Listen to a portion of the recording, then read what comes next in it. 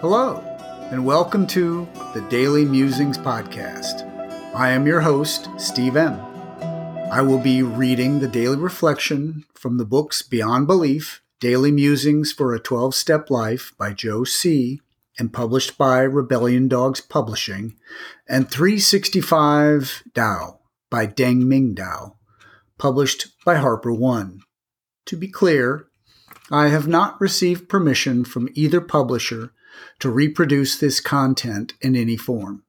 It is strictly intended for my personal use and the enjoyment of my family and a few close friends.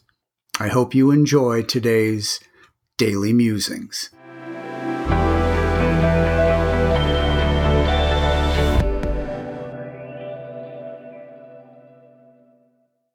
June 28, 365 Tao, Day 179. War. Weapons are tools of ill omen, wielded by the ignorant. If their use is unavoidable, the wise act with restraint. The greatest sorrow is to be a veteran, witness to the atrocities of humanity. If you hold a real weapon in your hand, you will feel its character strongly.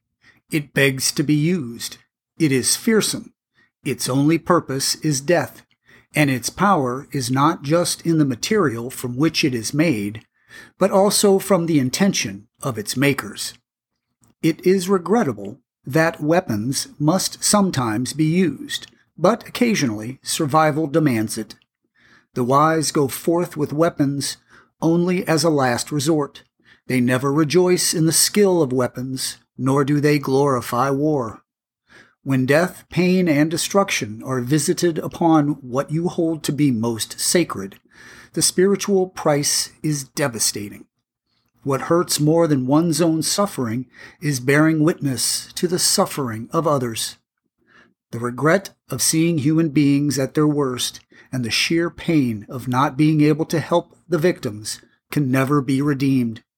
If you go personally to war, you cross the line yourself. You sacrifice ideals for survival and the fury of killing. That alters you forever. That is why no one rushes to be a veteran. Think before you want to change so unalterably. The stakes are not merely one's life, but one's very humanity. Day 179.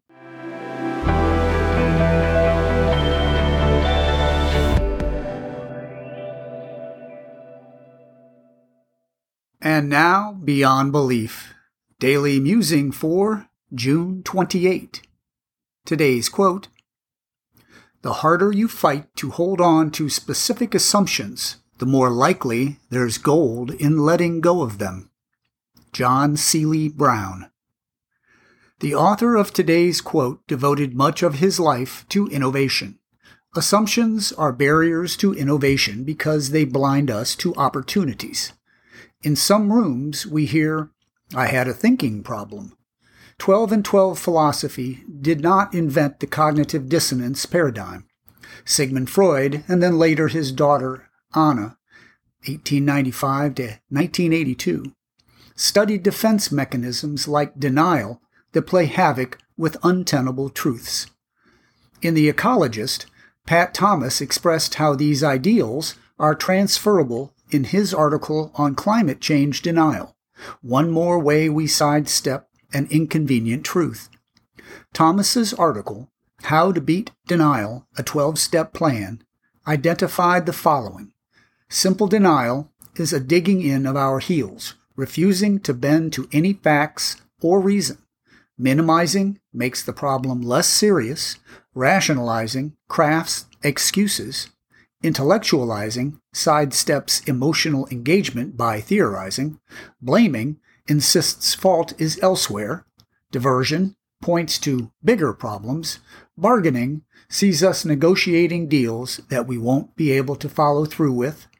Passivity has us surrendering to the futility or impossibility of problems. And hostility uses the best defense is a good offense approach.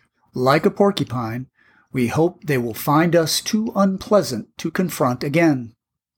Self-deception is old hat to any addict. Maybe it's a function of the human condition to deny unpleasant truths. As addicts, we have overcome denial before. This skill can be taken from the meetings to many outside battlefields. It would be a stubborn assumption indeed if we declared that our denial-busting capacity is to arrest our addiction only and take no responsibility to take this skill outside the rooms if and when it may do some good. A spiritual life takes effort and does not always agree with the crowd. Would it not be karmic to spend the rest of our lives wrestling with other people's denial? How familiar do these denial traps sound to me now? Of these rackets above, what's my favorite for avoiding unpleasant truths? Do I have skills learned in the rooms that could be a good example out in the community? June 28,